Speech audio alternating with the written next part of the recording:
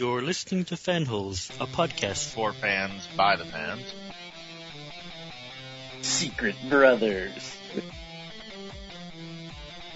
I have clinical. You guys are like wasting my time right now. Hey baby, what's going on? This is my microphone voice. Where do you buy those at? I need one. Yeah, I don't know what the fuck is going on. I didn't invent honorable mentions, mister.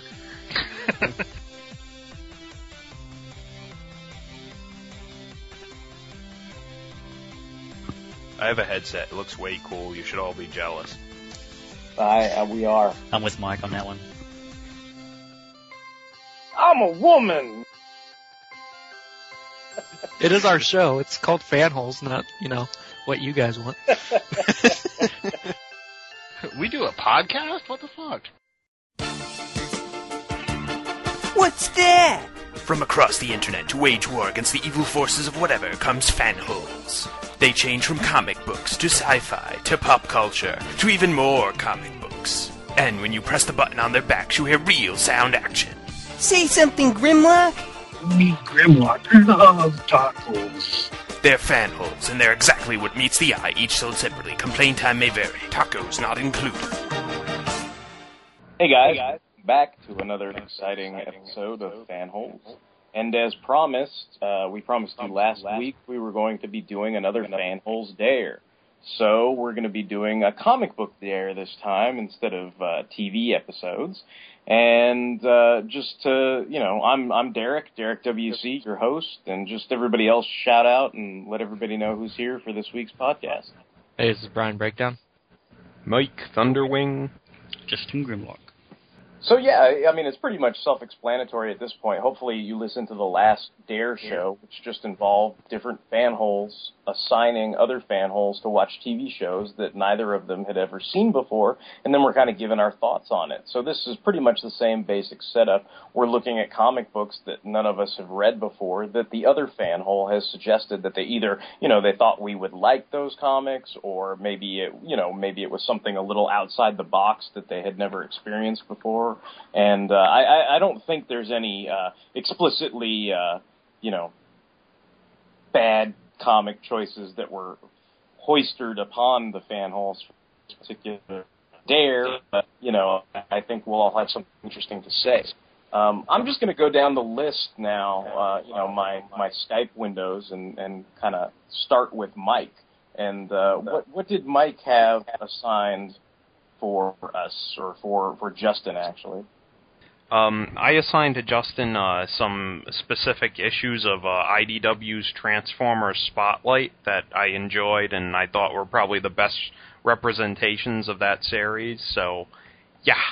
What'd you think of them, Justin? Some of them I liked, and some of them I did not like so much. I don't like the look of this at all. You cop, tell what you find out. Me, Grimlock, tired of waiting. Sorry, Grimlock, I can't tell you anymore. Secret keepers, always weepers. Tell a friend or heads will bend. I always hoped I'd never be alive to see this day. The ones you chose for me to read were Spotlight, Shockwave, Nightbeat, Soundwave, Cup, Wheelie, and Hardhead. And I'll just go ahead and get the bad out of the way. Like, I didn't really like the Spotlight Cup. Like, the art was really kind of weird art style. And, like, the idea of a Transformer stranded on a planet and, kind of going crazy and talking to a dead comrade, like, that was interesting. But, I don't know, the overall story, I just didn't really care so much for it. Spotlight Hardhead, it felt really kind of scattered to me, like it was missing pieces of the larger story that was going on, like with the Dead Universe and, some stuff with your namesake, Thunderwing. And what I really hated was, I really enjoyed the Nightbeat Spotlight, but then he just, gets shot in the head in this one. And I'm just like, well, I liked him. He was a cool, Transformer. I picked Hardhead because it was kind of a sequel to Nightbeat, but, also, it was in the middle of a storyline, so, they had to, that was when, Furman's run was ending, so he had to, wrap up all the plots. So for some reason, they decided to, condense them all into the spotlights, which didn't work so well, but, yeah.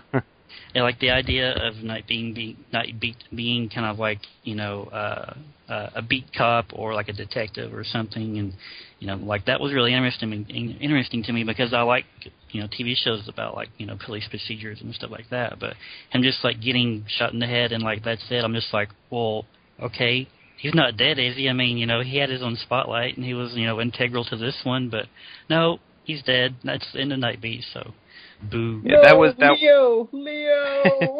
That was like the between Spotlight Nightbeat and Spotlight Hardhead, there were like 2 years of stories with Nightbeat. So like, yeah, he didn't like that wasn't like, you know, he didn't like he got his due at least. Oh, okay. But yeah, and like I like that one just because I like the focus on Hardhead. Like I like that like Furman took this character that really was nothing before this and kind of made him. I know, he kind of reminds me of like Brock Sampson almost, like from Venture Brothers. The other ones, like Wheelie, like I didn't think I was going to like the Wheelie Spotlight, but I actually liked it. I thought it was a lot of fun, and I liked the very beginning where he was like, you know, he's like, you know, don't you have an assignment for me, Ultra Magnus? Isn't there anything I can do, old buddy, old chum? And he gets an assignment, and then he ends up, you know, getting stranded on this planet with, like, you know, Reflector, all those guys or whatever. Like, that was a good story. Yeah, everyone was kind of surprised by that because they're like, it's Wheelie, but it was actually a nice little, like, done-in-one tale. Spotlight Soundwave, I thought was, you know, it was okay. Like, I guess, kind of like the Hardhead one, it felt like there was parts I had missed out on because I'm just reading, like, these spotlights and, you know, I'm just picking up, like, story threads throughout some of them. Like, you know, their artwork was all right, but I don't know. It just... something about it felt kind of off to me. I don't know. Like I said, I really liked Spotlight Nightbeat. The only thing I didn't like was the artwork. The artwork felt kind of really sketchy. But I did really like the story. And, you know, like I said, I really liked Nightbeat. And then Shockwave, I think I had flipped through this one when it originally came out at the comic book store just because I liked Shockwave. And then, you know, the Dinobots show up in it. So, you know, obviously I'm a fan of the Dinobots. But Shockwave, it was okay. Like, I didn't really care for them getting their beast modes, which I know that's like, you know, kind of a shout out to like those toys, you know, the Beast Machines version of the Dinobots getting released or, you know, whatever. But Shockwave Spotlight, it was okay. Like, you know, I didn't hate it, but I didn't like, you know, love it, but it was okay. Yeah, I tried to pick spotlights that were sort of linked into each other, like Nightbeat and Hardhead and Soundwave and Shockwave. But yeah, I totally understand, because like Furman was running like a dozen plot threads at that point. So like they were all like seeded through the main books in the spotlight. So I can totally get how like what do you call, like it would be like kind of like, yeah, if you were just reading that, it would be kind of confusing. That's why I like tried to put like Wheelie and Cup, which were more like standalone stories in there too. I will say this, like, even though I didn't really care for the Hardhead one, like, it got me curious as to about, like, what was going on in the greater story, like, all the stuff with Thunderwing and the Dead Universe, which I've heard, like, you and Tony, like, talk about all these story plots before, but it made me, like, want to go out and, like, try and catch up on some of that stuff, because it seemed pretty interesting. Yeah, like, the sad part is, like, Furman's stuff got really, like, cut short, and like he had to wrap up all that Dead Universe stuff in like 4 issues, which and like in time for like All Hail Megatron to come out. So that was kind of sad because everyone was like so invested in that story, and then IDW was like, nope, we got to do a soft reboot. So yeah, but it's funny about Cup, though. It seems like everyone either loves that issue or hates that issue. Like, and a lot of times they hate it because they're like, you know, but Cup's a crazy, like, killer on a planet or something. And, you know, I just like it because I thought it was like a spooky, like, kind of atmospheric tale. But, yeah, I can see, like, how people, like, when that issue first came out, a lot of people were like, I don't like this at all. Like, you know, it was just kind of, that was one of the very first, like, kind of out there, like, where you were like, when, like, with IDW Transformers, people were like, wow, this is really different. Like, yeah. I mean, it's a really interesting, like, character study, I guess, but then when he was, like, at the very beginning, he knocks the head off that robot or whatever that's like, help me, and he just knocks his head off. I'm like, okay, is this going to be like, you know, Tony Stark in The Crossing or something? Like, are they making Cup all crazy? Like, I don't know about this, but I mean, like I said, I didn't like it overall, but like, I mean, it was really interesting. Like, it was an interesting take on Cup. Like, I had never seen like Cup go in that direction, but I gotcha.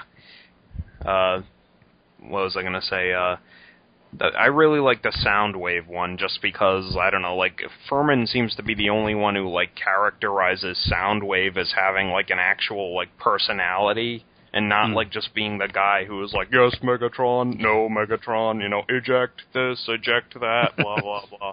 So, yeah, I really like that, like, crafty Soundwave that Furman likes to write. Yeah, I mean, I've always liked the idea that Soundwave is just kind of, like, there saying, eject, yes, Megatron, just, because he's, like, biding his time to, like, become the top dog over Starscream and Megatron. Like, I always liked that idea, but, I don't know, just something felt off about the Soundwave spotlight, like I was still missing more of the story or something.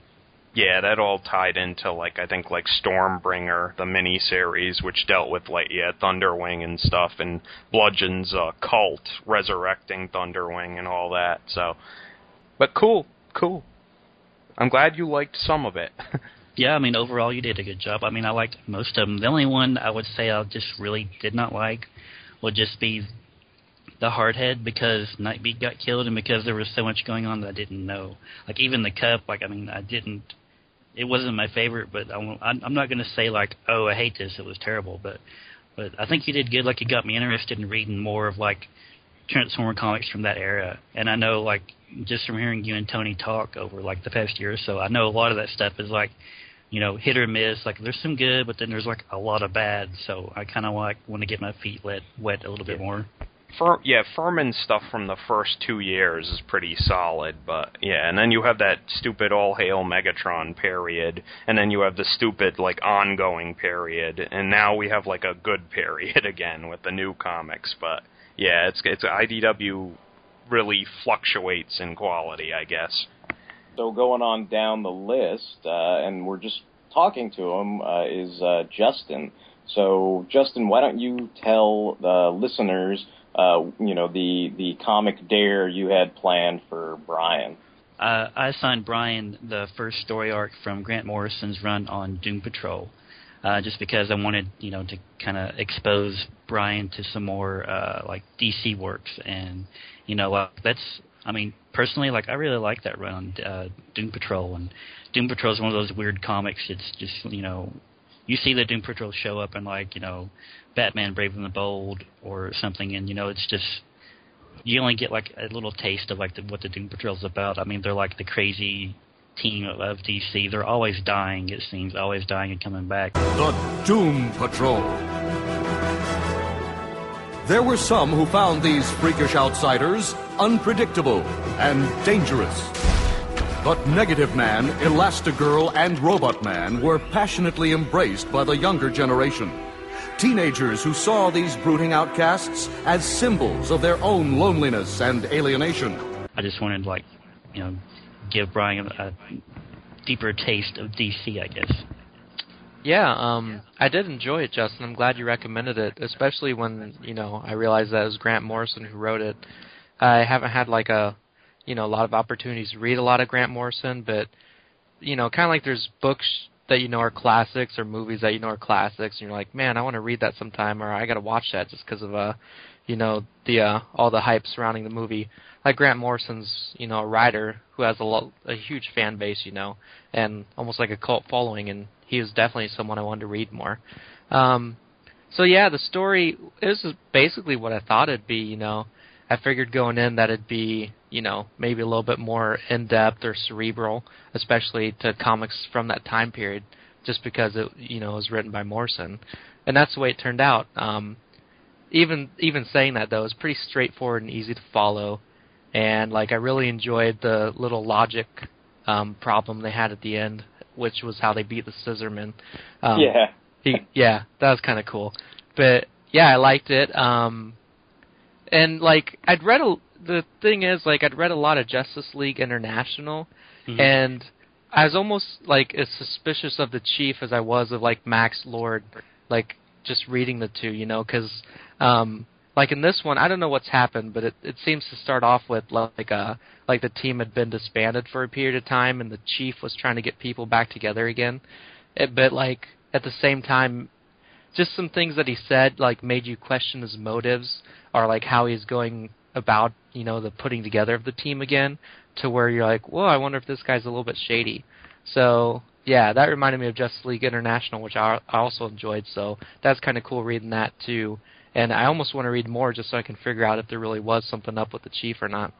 There's a lot of comparisons that are made between Doom Patrol and the X-Men because they were both kind of released around the same time period. I think Doom Patrol like predates it by like a month or something, you know, and like, you know, there's plenty of that Professor Xavier is a jerk syndrome with Niles Calder, you know, like that, like, you know, it's like he was alive and he's in a wheelchair just like Professor X, and he's telling them all what to do, and then, you know, in the older comics it's like he quote unquote dies, and then they don't know where he is, and then he has a wife that shows up that's looking for him and all this other stuff, and then it turns out he was really alive the whole time, you know, so it's like there is that kind of, you know, he's, you know, and then I guess because he's got government connections, you know, maybe in today's day and age people would be like, oh, well, that's shady, you know, like those kind of things where it's like, oh, he's buddies with Ronald Reagan, he must be a dick, you know, he supports Obamacare, we can't trust him. Yeah, whatever it is, you know, like things like that. So,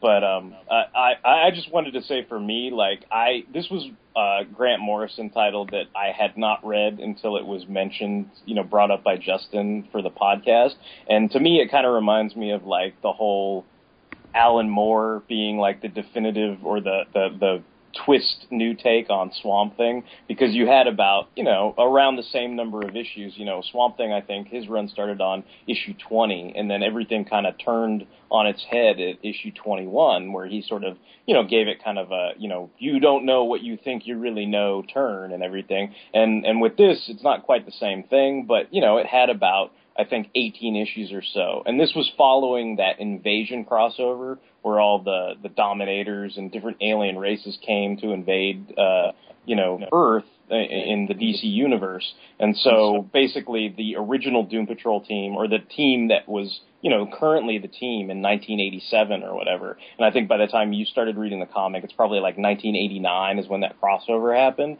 So like basically the whole team gets fucked up during that crossover. And so basically he kind of gave Morrison a clean slate. You know, the last writer I think was Paul Cooperberg, I think is his name. And so he kind of wiped everything away and was like, hey, you know, you can start from scratch with these guys. And for me, I always kind of say, like, anime has its blue cupcakes. Well, you know, Morrison, of course, has tons of blue cupcakes. So for me, like how you kind of said it sort of was what you expected, but it wasn't, it was cerebral, but it wasn't quite that out there. It sort of definitely continues to head further and further out there into blue cupcake territory. So I kind of like the ending of this because it was kind of like what you were talking about with the riddle with the scissor men, you know, because they say, like, why is there something instead of nothing? It's like, well, then if there is something, then you guys can't exist because you're nothingness, you know, or whatever. And then it's like, to me, I was always like, I told Justin after I read it, I'm all, this is awesome. It's like, they're like, damn you, sir, you will admit that you are blue cupcakes. You know, like, you will admit that you are nonsense, you know, and that's how, like, they sort of save the day or whatever and stuff. So I thought that was kind of cool. Mm-hmm.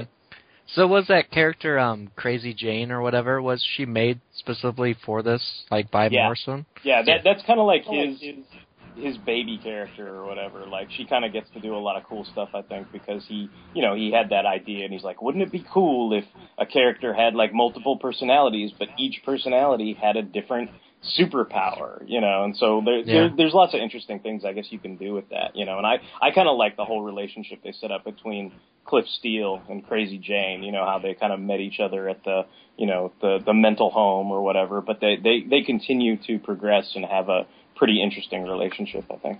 Yeah, I thought it was an interesting idea for a character, plus it leaves, like, you know, like a lot of wide open possibilities for what to do with her later, just because, you know, you can always invent a new personality and power to, you know, kind of put into your story as you need it. So, Justin, I assume you've read, like, a lot more Doom Patrol after this. Like, does the Chief eventually go bad or anything, or was I just reading it wrong? I won't spoil it for you, but they definitely touch upon that issue. If you read further, there's a lot more like crazy, far out ideas in the run, like the painting that ate Paris and Danny the Street and Flex Mentillo. Like it gets really blue cupcakey.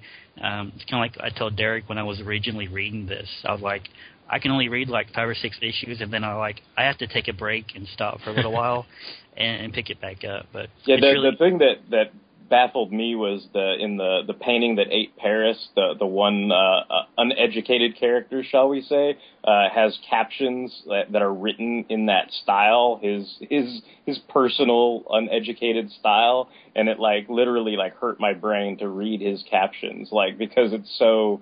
It's like, it's English, sort of, you know what I mean? But it's like, it's so broken and messed up and unclear. It's like, it just hurts your brain. They also do a whole lot more with Crazy Jane, which she was probably my favorite character of that Morrison run. Like, they go into her, they give you, like, her secret origin, and they do a lot of, like, detailed work with that character and everything. Like, I really like that character, but, if you do read beyond what you've already read, like, I think you'll enjoy the whole run. Yeah, it definitely grabbed my attention and it, piqued my interest to learn more. Is Crazy Jane someone that's still around? Because before reading this, I'd never even heard of her. Actually, that's probably the sad thing about this is if you ask too many questions about the Doom Patrol, your head's going to fucking hurt because thanks to things like, 0 Hour and the Burn soft reboot and, Infinite Crisis and Post Crisis and all these kind of things, like that's kind of like Hawkman, but think of it as like the team version of Hawkman, where there have been so many reboots to the characters, because they kind of eventually became quote-unquote Vertigo characters because of Morrison's run. So in some sense, DC in some ways kind of said, oh, okay, they're Vertigo characters, we won't deal with them. And then when they would try to bring them back into the DC proper, there were some runs, like there was a John Arcudi run of Doom Patrol. I want to say it's volume 4, like that I thought was pretty cool because it sort of tried to acknowledge the past history with like Beast Boy and Changeling and things like that. But then there's also the quote-unquote much reviled John Byrne, reboot run where basically he was like, oh, all those other Doom Patrol stories, they never happened. Those issues of JLA where we see the Doom Patrol, that's the first time you've ever met the Doom Patrol. And everybody was like, what? So like there's lots of instances where, like that, you may see Crazy Jane up to a certain point, but then after a while it'll be like, what happened? Like, they got, rebooted, and it's like, okay. Yeah, the most recent series before Flashpoint, the one you talked about, Derek, with the Middlemen backup story that you like. The one where I didn't read the Doom Patrol stories, but I read the Middlemen backup. Yeah. Like, I've only read, like, the first 6 issues of that. Like, it was okay. But I think they make reference to Crazy Jane in that. I think she's still alive. I don't know if she shows up later in that run. I never did finish that run, but I think she still exists. I think the simple version is, like, they basically, the post-Burn reboot ignored all this stuff for a while. So for, like, a brief blip in time, maybe Crazy Jane didn't exist. But then once they did, Infinite Crisis and said, oh, fuck all this confusing shit, like, all the history is back the way it was, then I think, like, she was probably still around after that. So. Did Byrne also make anyone with a similar haircut Secret Cousins? I don't think so. I don't think I've read the entire Byrne Doom Patrol run. I think I was just kind of confused that they did not exist and then they existed, type thing. That hurt my brain enough to. But I don't know if there were any secret cornrow cousins in the Doom Patrol Byrne reboot. Did we have anything else to say about Doom Patrol, or are we good? I think I got it all out, unless you guys have something to add. So I guess since we're on Brian, we'll have Brian go ahead and reveal his homework assignment for me. Okay. For Derek, I picked someone that's near and dear to my heart. I picked the first volume of Nova. I thought it was an interesting pick for you because, I like Nova because of the New Warriors and even, some of the Guardians of the Galaxy stuff, like, even from, like, 2000 on, he's become a really cool character. But almost, like, it seems like each decade he's been written almost like a different character, Like, in the 90s, he's pretty, like, hot-headed and cocky, and Lately, he's come more of age, and he seems more of like a genuinely likable guy. But his original volume presents him in an even different personality. Back then, to me at least, he reminded me almost like what if Peter Parker had become Green Lantern or something. He kind of had that dweeby, picked on by bullies. Yeah. So, anyways, I thought there's some good reasoning behind picking the story for you, and I was hoping you'd enjoy it. So I'm kind of eager to hear what you thought. I did enjoy it very much. I liked the run. I read 1 through 24, or 25, I guess. I think that's like the whole entire run of the first volume of Nova.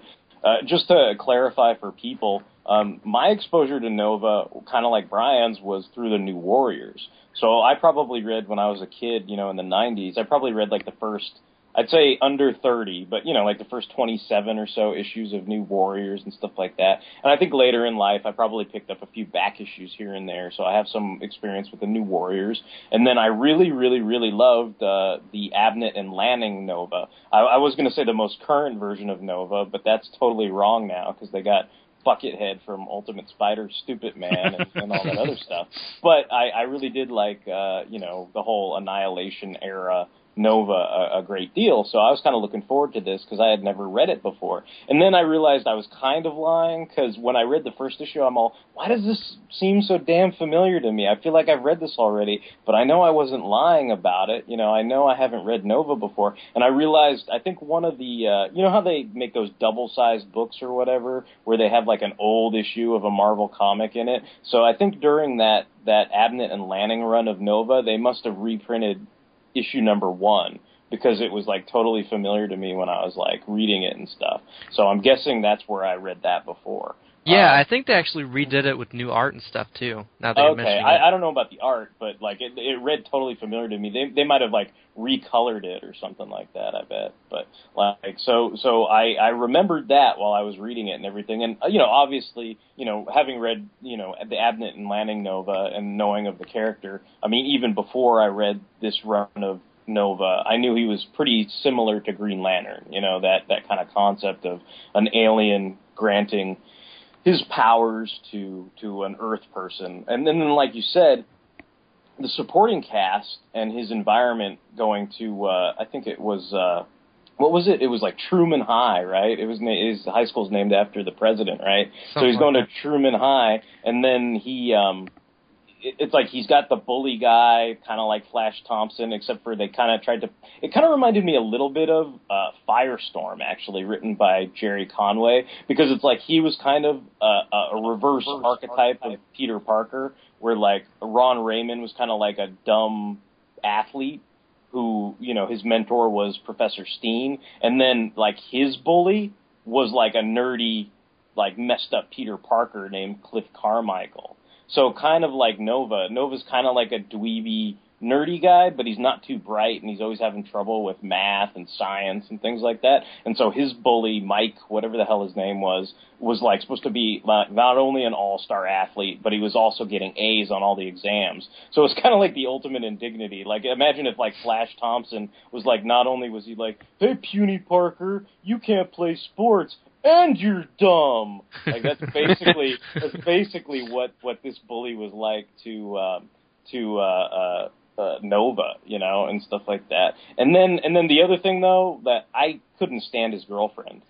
Like Ginger J, come on. I'm like Mary Jane, Ginger J, Mary Jane, Ginger J. I was like, hey, Ginger J. I was just kind of like, come on, dude. Like this is, I don't know, like that was kind of reminded me of like Mary Jane to a ultimate degree. And then he had like some other friends, like Caps was like the little kid that had the cap and everything. And he was in my favorite story that I read, which was he actually fights Mega Man, and not the Mega Man from the video games that everybody knows and loves, but like he's kind of like the blank or the question, like with like Amazo's clothes or something, I guess is the best way to describe Mega Man. He's like basically this faceless dude, but I guess he was Cap's uncle that got like zapped to another dimension and got all these powers and everything. But like what cracked me up was, he's kind of faceless, and he comes back to his wife, and he finds out his hot blonde wife really didn't love him that much and was happy that he, quote-unquote, died, even though he got zapped off to this other dimension. And so, like, when he comes back, like, my favorite line was he slaps away the guy that's been shacking up with his wife that his wife really wanted to be with, I guess. And he's like, "Fool, cretin, you dare come between Mega Man and his wife?" And so I was kind of like laughing about, like, I don't know why, I was picturing like the Mega Man from the video games and stuff like that. And I thought that was a pretty funny story and everything. And, and then he's got another supporting character named Bernie. And he's like this Jewish kid that hangs out with them that's always like cracking jokes and everything. And like that to me kind of reminded me of the writer. Like Marv Wolfman wrote the whole run of Nova and everything. So I thought maybe, how like Alfred Hitchcock kind of cameos in his movies and stuff like that? Like I kind of saw that as like Marv Wolfman like inserting himself into the comic book or whatever, because like if you've ever seen like interviews with Marv Wolfman, like he's kind of a well-spoken guy, but he's not exactly the most attractive guy in the world, like he kind of has really bad teeth, unfortunately, and like he's kind of got like he wears eyeglasses and everything like that, but it kind of reminded me of like maybe a young version of Marv Wolfman or something, like where he was kind of like their buddy and everything, and he cracked jokes and he's a witty guy, but he wasn't exactly going to get the girl or anything in that comic or anything like that. He was just kind of a supporting character and stuff like that. Just real quick, well, I don't know, I might go on about this forever and ever, but I'll try to be really fast. I just wrote down a bunch of stuff that I wanted to address, but Nova teams up with a bunch of different characters in the course of the series. So, like, he teams up with Thor and Spider-Man and stuff like that. But I just wanted to say my favorite story where he teamed up with somebody was the team up with Nick Fury, because he ends up fighting that guy Yellow Claw from the old Atlas comics that basically is like Jimmy Woo's uncle from Agents of Atlas. And so that was kind of like a really cool story where it's like basically, all these LMDs like fight Nova and stuff, and it's like Thor and Iron Man and Cap and Spider-Man, and they're kicking the shit out of Nova, and he's like, "Why are you guys fighting me?" And then he realizes, wait, you guys aren't normal because you're all flying. Like Captain America and Spider-Man don't fly. You must be robots. And he like basically, destroys them all. And then Nick Fury comes out and he's like, "Hey kid, that was like $2 million.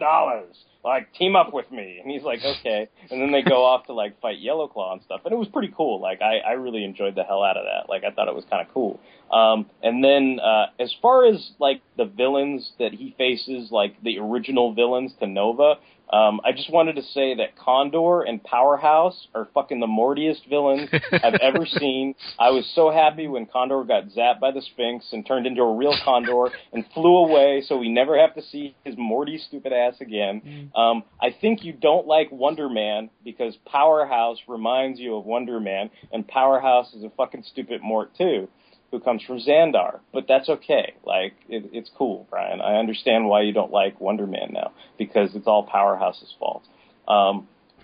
As far as the heroes, there's this dude Crime Buster who teams up with Nova every once in a while. He's kind of like a street-level hero who kind of is like Spy Smasher. He's got like a little flying car that he zooms around in, but he's kind of basically a street-level guy that runs around like punching people and shooting them with like, guns that are non-lethal, like Frank, non-lethal weapons, like basically that's what Crime Buster does.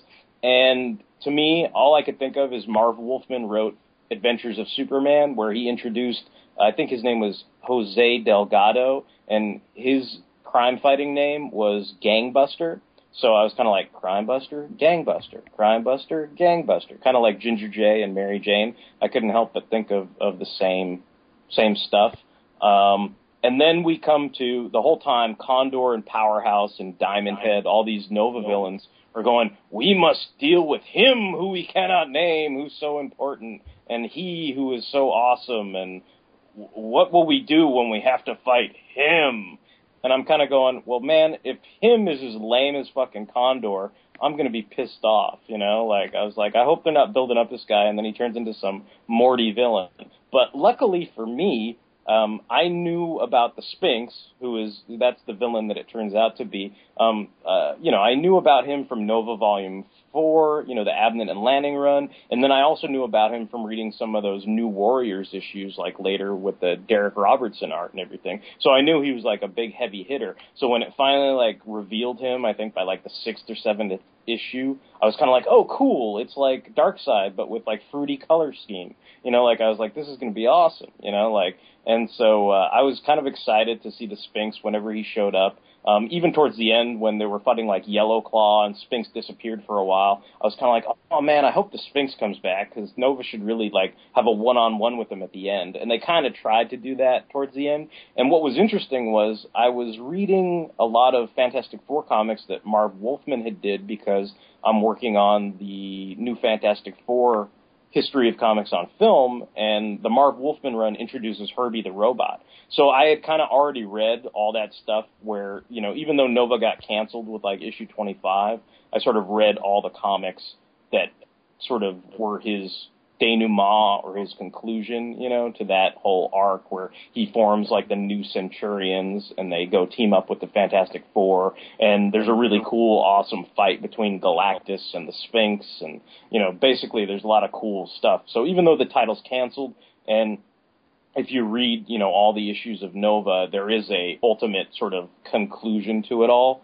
And then I was kind of curious because my first exposure to Nova was in the New Warriors. So I guess if you remember New Warriors 1, Night Thrasher is recruiting for the team. And when he recruits Nova, basically Rich Rider is powerless, right? So he takes him up to the building and he's hanging him over the building. He's like, yeah, fuck you, Rich Rider. Like, you're going to team up with me or whatever. And I think he just like drops him or whatever. And then that sort of reignites his Nova powers, I guess, and he flies around and he's like, that's great. Like, thanks, Night Thrasher, buddy. You knew I wasn't going to die, right? And he's like, nope, motherfucker, I didn't know shit. And he's like, God damn it, I hate your guts, or whatever. And they have this kind of, tension on the team or whatever. But to me, I was always like, oh, so he was powerless. So when I kind of read through all that, I'm all, oh, well, when did Rich, lose his powers? Like, I don't remember reading about that. And I guess he, eventually they sort of followed up on Nova's story in ROM, Space Knight, where they have a last big battle with all the Skrulls and everything,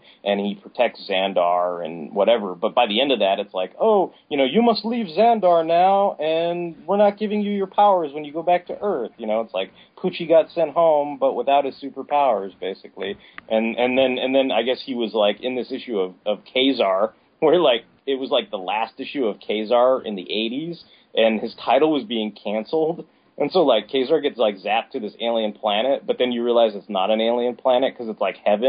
And he's like, this isn't what I thought heaven would look like. And then he's, like, swinging around on all these vines and everything. And it's like, they're creeping up on me. They're all here. And then basically, like, the door opens like it's a big surprise party. But it's, like, a surprise party for, like, canceled comic characters or some shit. And, like, Nova and all these other guys, like Brother Voodoo. And, like, basically, like, all these dudes who had, like, canceled comics, like, Ghost Rider and Silver Surfer, and, at the time, they were all ongoing titles that had been canceled. And so they're basically like, welcome back, Kazar. And Kazar's like, I've been canceled like 5 times now, but I'll keep coming back, readers, like, or whatever. But it was funny because, like, Nova's there on the side, like, yeah, buddy, I was canceled too, or whatever. And I was like, oh, so that's, to me, it's sort of like filling in the gaps, because I'm like, oh, that's what happened to Nova until I, first was introduced to him in New Warriors #1. So basically, like, I totally enjoyed it. The art was great. The first half of it was Sal Buscema, and then the last half of it, which was really good, was Carmen Infantino. And so, like, all that stuff was cool. So that's basically my take on Nova. I thought it was pretty awesome. I'm kind of scared because now I might try to read Mullet Nova, but I don't know how that's going to go. But from the 90s, but we'll see what happens. Blue blazes! I'm awesome!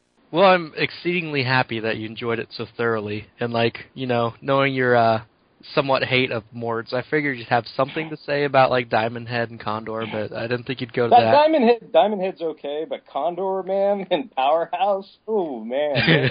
I was rubbed the opposite way. I thought Diamond Head was the lamer of the trio. You know what else I wanted to mention? Did you notice that Wally West was in Nova? I did not. So Marv Wolfman's writing it.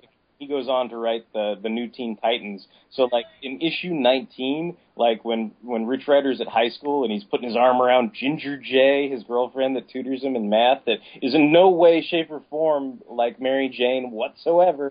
Like, there's a couple kids walking around in the background, and it's a redheaded kid and a blonde girl who he's got his arm around, and the blonde girl I think is supposed to be like the Rainbow Raider or one of, I forget that chick that Wally West went out when he was a kid. I don't remember what her name is, but like she's like, so what did you tell Barry, Wally? And it's like, I told Barry blah bitty blah bitty blah. Like there's some line like that where it's like just random background in the dialogue, but I was like, dude, it's Wally West. Like so. That's anyway, cool. I'll totally take a look at that. Random. I don't know what you call that, but you know, a random insert of love for Wally West in Nova issue 19. So it's the one where he's fighting that weird guy who looks like Bolt from DC Comics. Like, okay, he had like, negative black energy, and he was trying to like, I don't know, strangle Nova or something with. Derek, you're overlooking the most simple explanation for Mary Jane and Ginger J.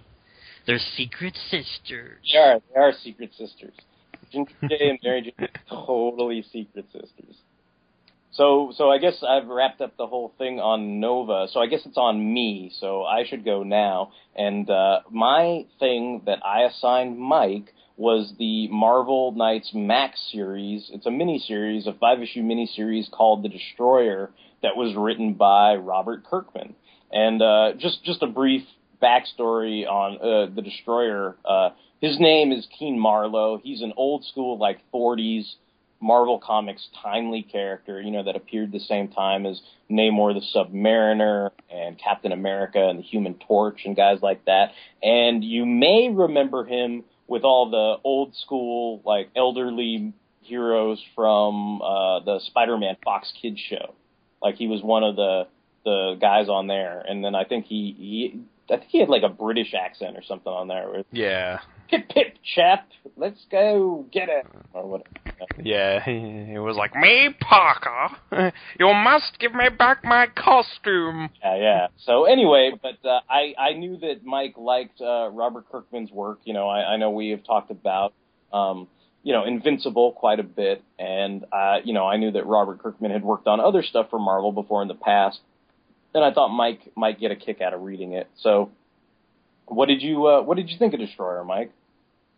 I liked it. I was actually kind of familiar with not Keen Marlowe, but Roger Aubrey, which was, I guess he's the third Destroyer. He was a big part of Thunderbolts for a while because he was the leader of the V Battalion, you know, that Citizen V works for. And I guess they kind of retconned it that like him and like Keen Marlowe and like some other dude like all switched like they're all had a timeshare using the Destroyer like identity. So I don't know, it's all kind of confusing. Yeah, and then didn't one of them go on to become Union Jack? So it kind of further confuses it. Yeah, exactly. It's like they someone tried to retcon it, then they retconned it back, and then like now it's all kind of whatever. But like for this series at least, Kirkman just went with like the easy route, which is just take the original guy and like I think like Kirkman. I was reading up on it, like some background on it, and Kirkman was like, I wrote this mini as if like the Destroyer comic was in publication since it like was first conceived. So it would be like issue like 800 or something by now. So like it what do you call Keen Marlowe's like in like what like his 80s or 90s or something. Yeah. There's frequent lines where they're like, "You're almost 100. Like, what the hell are you doing?" But he still like totally kicks everybody's ass and stuff. Yeah.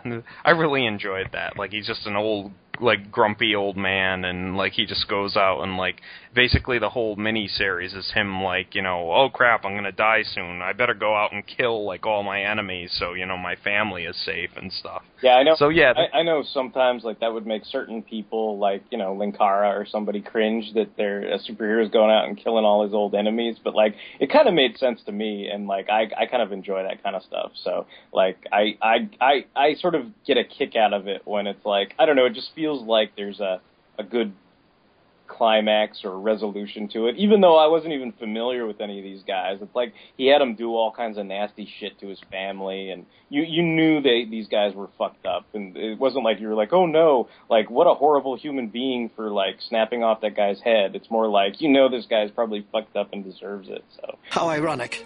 I'd become the destroyer, all right, the destroyer of lives. Exactly, yeah. By most of the death and blood and gore. But I know you said sometimes you're a little squeamish at things, so I know there's lots of blood and guts in that. How did you react to all of that? The carnage? It wasn't so bad because it was kind of like a Invincible level of violence and not a Walking Dead like level of violence. Like I'm cool with like a shot like where he punches someone so hard like their jaw flies off or something. Like that's cool. Like the Walking Dead like violence is more like people getting like eaten alive and disemboweled and stuff like that. And it kind of really reminded me of Invincible a lot, where he splits some guy in two and he's like totally covered in red. Yeah. And like he's just like standing around like nothing happened. Like he's totally like red color. Like he took a dip in like tomato soup or something. Yeah, pretty much. Like I love it when he beats the fuck out of the guy and he's like, dude, you gotta stop. Like it's okay, you got him, and stuff like that. Yeah. Like, all fucking covered in blood. I don't know. I love that shit. I think it's awesome. I like when the guy like tries to shoot him and he like takes the gun and like shoves it through the guy and he's like guns are for pussies. Yeah.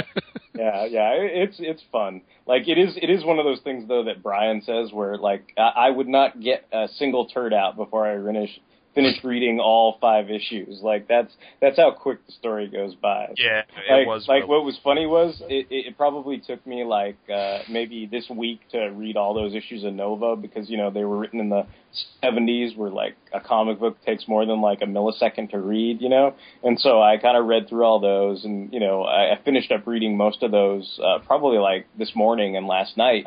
But right before the podcast, I was like, I should probably look over some of these other things we're about to discuss just in case it comes up. And I'm like, man, I just read through the Destroyer in like 3 seconds. Like, I fucking swear to God, kid you not, 5 issues, it was like, bam, I was done. Yeah, so like, I was like, oh, this was easy, yeah. Yeah, it's like not, it's definitely, if you're looking to buy a trade or something that you think is going to like kill some time, this is not it. It's like Lightning Bendis style Daredevil where you just fucking and you're done, But it is fun and good, So.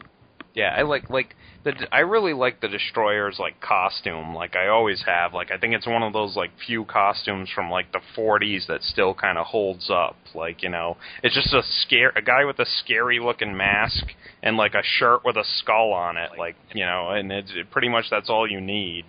So like I really like. You mean you don't like the Golden Age Visions look? All red and green and weird looking? What about the original Angel with a mustache and shit? Like, yeah. No. But I was going to say, I really liked, I think it was the last or the second to last issue where, like, he actually dies, and he's like, the Grim Reapers come for him, and he's like, fuck this, I still got stuff to do, and he kills, like, all the Grim Reapers agents that come to try and take him, and they're like, dude, we're trying to do our jobs, you're supposed to be dead, and he's like, well, fuck you, I still have work to do back, like, in the living. I like when he's like, you send 4, next time send fucking 10, and like one of the Reapers is like, come on, man, if we don't take you, we'll just have to take somebody like your wife. And then all of a sudden he's like, oh wait, I didn't mean it as like a threat. I didn't. Yeah. Like it was fucking awesome. Yeah. That was some pretty awesome Death, shit. Yeah. Fuck you, Death, and fuck you. Yeah, I thought that was pretty cool. But yeah, I dug it. Cool. So I guess we all were exposed to some really cool, neat comic book stuff that none of us had ever read before. If you haven't heard of any of these books, I think most of these can be picked up in trade paperbacks or maybe with Nova, like you probably get one of those black and white essentials.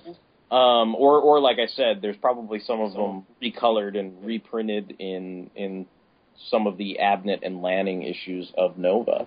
But we're going to go on to our regular staple of the week, which is the awesome thing of the week.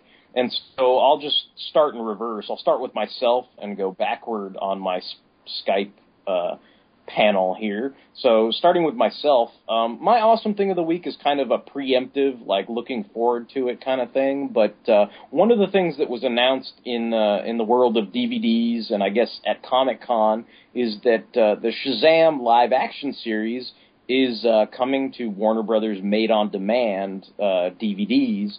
So I'm kind of excited about that. I mean, I've already done a History of Comics on film on it, but I'm still excited that we'll get like some nice, clean, crisp copies of the entire complete series on DVD. It kind of gives me a bunch of hope that the Filmation animated Shazam might be released in that manner in the future.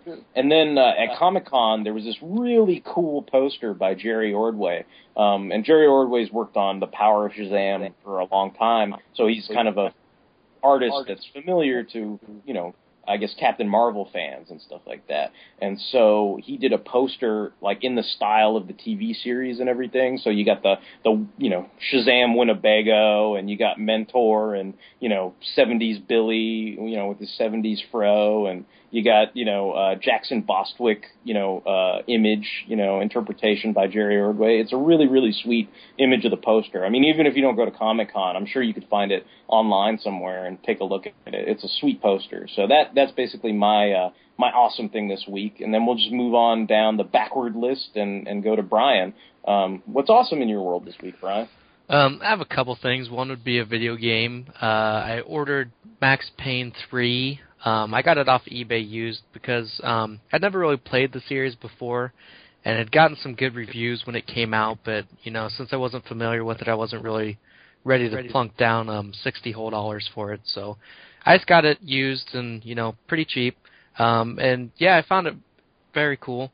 It's kind of like a third-person shooter, but from what I can tell of the story, I guess as Max Payne, you're kind of like you used to be like a detective or something, and it's really, you know, like a gritty, almost like noir-style tale that you're going through.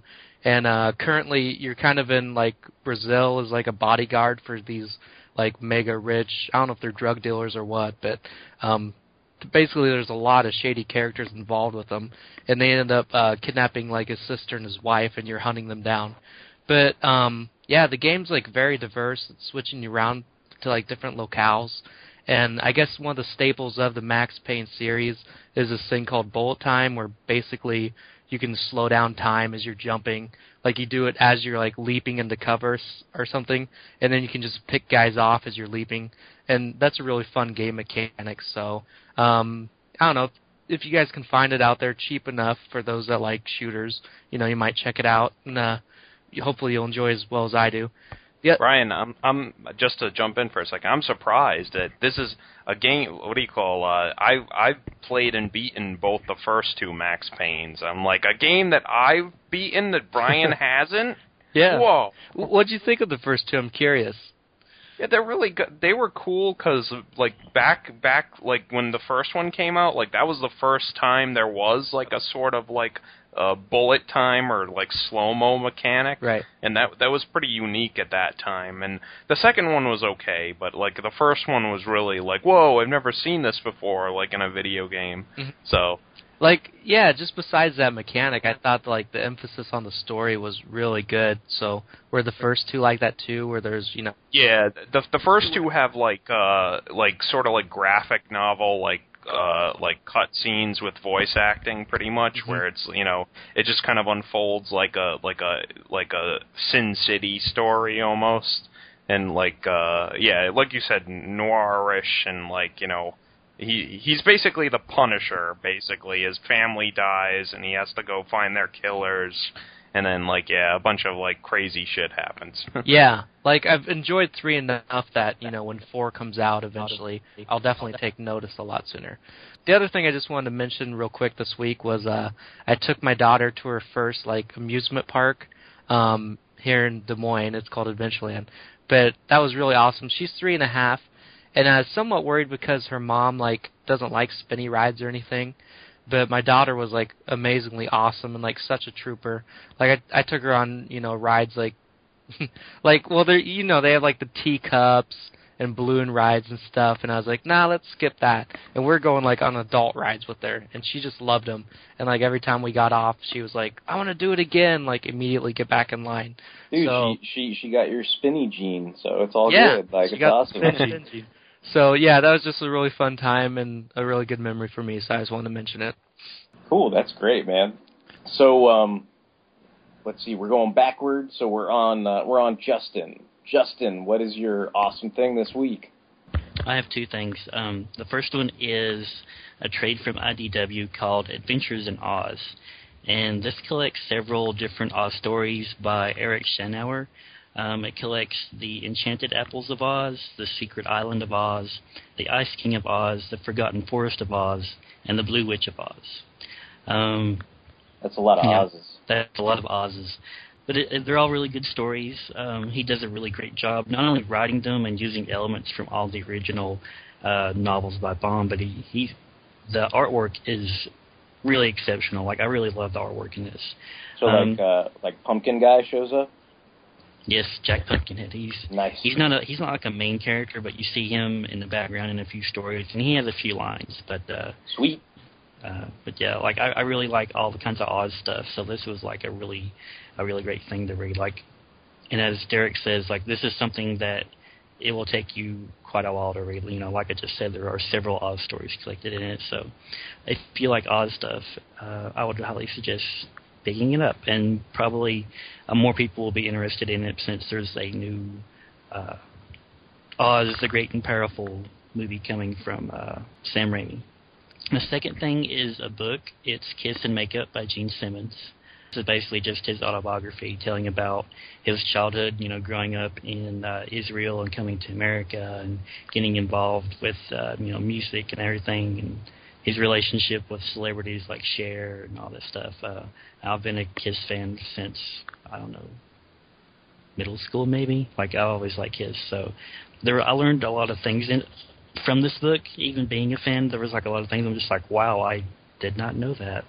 So if you like good autobiographies, or if you like Kiss and you haven't read this book, then I highly suggest it. Have you seen that, like, insanely huge, it might be called Monster or something, but there's like this gigantic Kiss book coming out, and it's like $30,000 or some crap. No. It's like, I think it's like 5 feet tall or something like that. I don't know, you gotta look it up. Wow. It's totally insane. How does one read this book? I don't know, you invite a couple friends over and you have them help you turn the pages, I guess. They're all slaves. When you hear the chime, have your team of oxen begin turning the pages. Hey, you just got a new refrigerator, right? Can I have the box? I need a bookmark. When you hear R2-D2 beep like this, then your oxen must turn the page. You need R2-D2 and his rockets to, like, turn the pages. The rockets that all of a sudden magically appeared before the other movies. Okay, I was wrong on the price. I just looked it up. It's only $4,250. Okay, that's pocket change. Yeah. So, you know, for the casual Kiss fan, it might be something you want to look into. Hey, if you're not going to spend like, you know, $30,000 on that Kissmobile with like Gene Simmons' face on the hood, maybe you'll spring for the Kiss book instead. You know. Okay, I was wrong on the size too. It's 3 feet tall and 2.5 feet wide, so not quite 5 feet, but still pretty huge. That's still pretty huge. Yeah. I probably wouldn't need my team of oxen though, but cool. So I guess that brings us to Mike, unless Justin had anything else to add. Nope. Okay, Mike, what is the awesome thing in your world this week? As per usual, it's a comic, or a trade.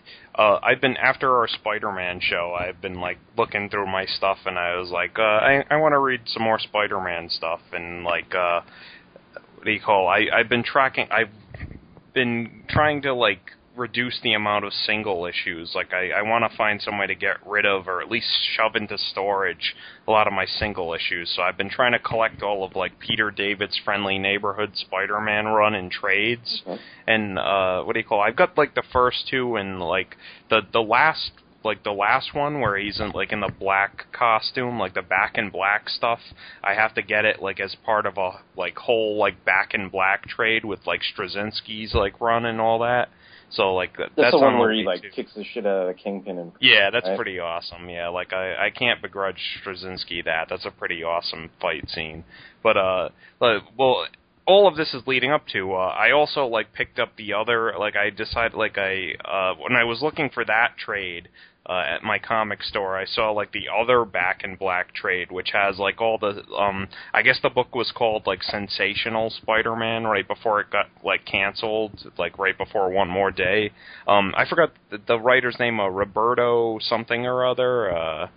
I can't think of his name right now, but I don't know. In whatever case, this trade had a bunch of like good, like I don't know. I guess I overlooked it when it was like when around that time, because I was only picking up Friendly Neighborhood, and like I was so bitter that One More Day was going to obviously undo the marriage and all that. But the stories in this trade were really good. Like there was an issue, like there's a one-off issue where like it's kind of funny because it's like just like with Peter David, this dude who's writing the book like clearly is like trying to like have the final say on like this is stupid that you're undoing the marriage and Peter and Mary Jane forever and all that, because it's like Peter like has a seance, like with Madam Web sets up like a seance so they can contact Aunt May's spirit.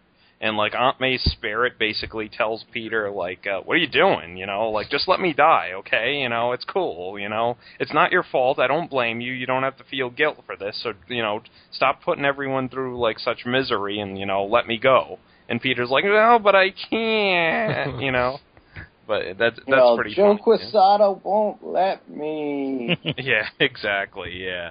And then there's another issue where, like, Peter actually, like, talks with God. Like, God appears to him. Or, well, they never say it's God, but it clearly is. And, like, God is kind of like, tough shit, happens, dude, And I'm asking you to make a sacrifice here, and you're going to be, you got to, like, man up, pretty much. And Peter's like, oh, but this is hard, God, But, I don't know. And then there's another, like... Life's hard. I don't know. Yeah, I don't know. It just seems, I don't know. It's much more touching and well written than what I'm describing, but it's just kind of funny. And, I don't know, there was this...